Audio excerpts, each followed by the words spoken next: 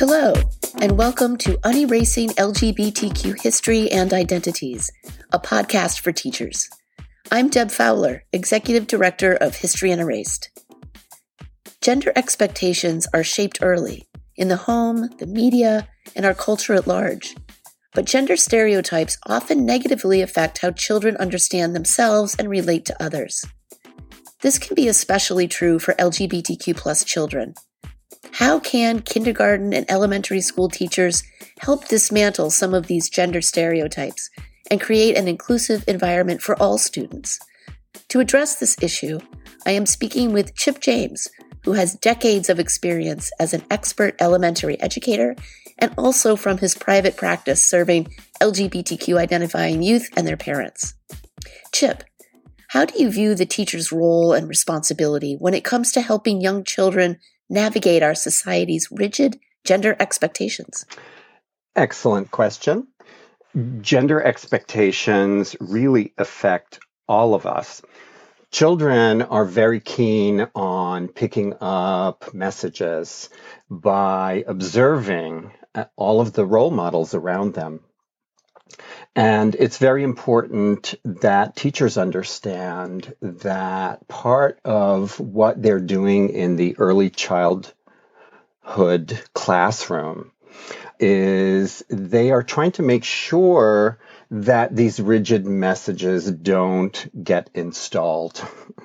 Already kids may be picking up on and regurgitating some of the rigid messages that they're hearing. A lot of times these messages come up around conflict situations.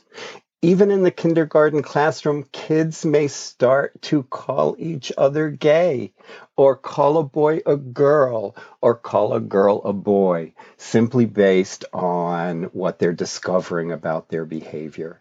And a lot of times the conflicts are seen by everyone in the class. So at that point, it's really appropriate for a full class discussion. So it is going to be very important for the teacher to be listening for these teachable moments as they arise. And it may be a small intervention, but the timing of the intervention and the gentleness of the intervention work in a very homeopathic way, where smaller is better. Smaller and consistent messages. Yeah, small and consistent. I think that is something that's very helpful for teachers to hear. And that applies to their responsibility as teachers, but also more broadly to their position as role models, I think. How they model a spirit of open-mindedness surrounding gender and gender expression. So it's very important that teachers understand that kids are listening to their every word, watching their every behavior, scanning for inclusion, for exclusion, and for confusion. So that when we talk about protagonists in stories, we're already using gender-neutral language in the kindergarten classroom. So heroes can be he's and she's, and even thems. So it's important to model very inclusive language at all times. Chip, you mentioned that as early as kindergarten, kids may use the word gay as an insult. What is a developmentally appropriate intervention at that age? What is important for teachers to do and perhaps not do? Sometimes teachers make the mistake of simply shutting down the use of the word gay. And unfortunately, that can sometimes leave children feeling that gay is a bad thing. So it can be really important to say that gay is not a bad word. It's only a bad word when it's being used to harm somebody.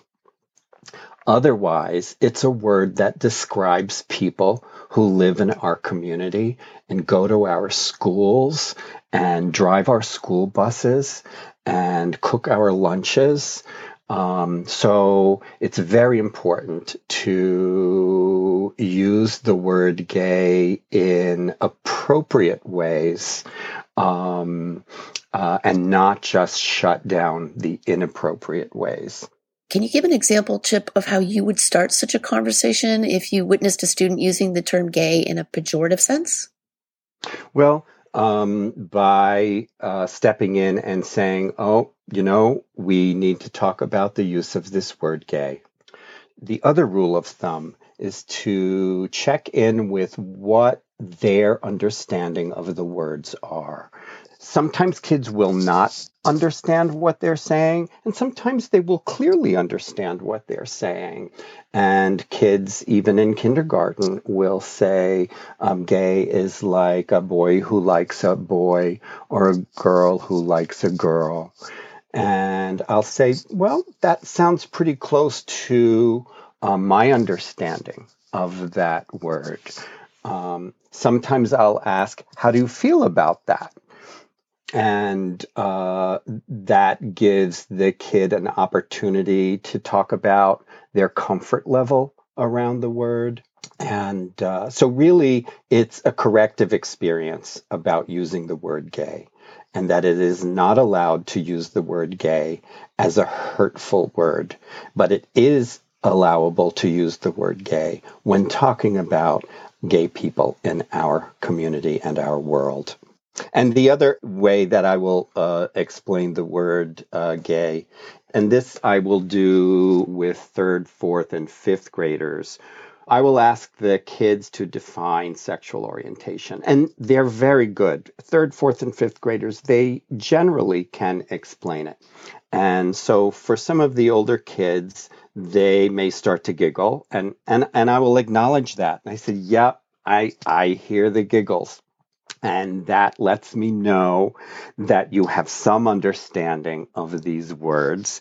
Some of them may still not fully understand, and I simply explain it by saying, this word, sexual orientation, has to do with who somebody likes, not just one like. We're talking two likes. So do we understand the difference between one like and two likes? That's great. And the kids are really giggling by now, and they're looking at each other. They know what liking is, and they know it's different from friendship.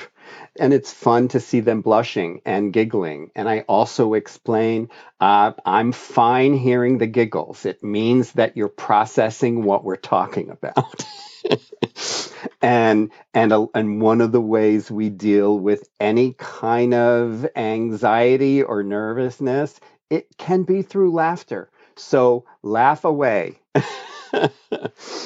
So I try to make all responses acceptable responses so that we can process them as a classroom community. It sounds like you're allowing them the space for gentle self-correction. Yes. And I'm also trying to create a comfort level tolerating what feels embarrassing. So it's not only the LGBTQ kids or the kids who will identify one day as LGBTQ. It's also grounding for all of the students who will benefit from being able to have these sensitive conversations. And because if you can have them using basic language that the kids are using themselves, and you're finding very common sense ways to use this language, everyone benefits. Everyone feels more grounded. Everyone feels safer. Everyone feels a sense of fairness. And kids, above all else in elementary school, they are eager to drink in fairness. So it's really a powerful elixir to use with these discussions. Thank you so much, Chip. You're welcome. Chip James is a veteran elementary school educator and has a private practice serving LGBTQ identifying youth and their parents. Thank you for joining us for Unerasing LGBTQ History and Identities, a podcast for teachers. This History Unerased podcast series is funded by the New York City Council Committee on Education. It was developed in partnership with Making Gay History and produced by Inga Dataya, Nahani Rouse, and Eric Marcus. The music you heard is 1986 by Brother D via Tribe of Noise. I'm Deb Fowler. Thank you for listening.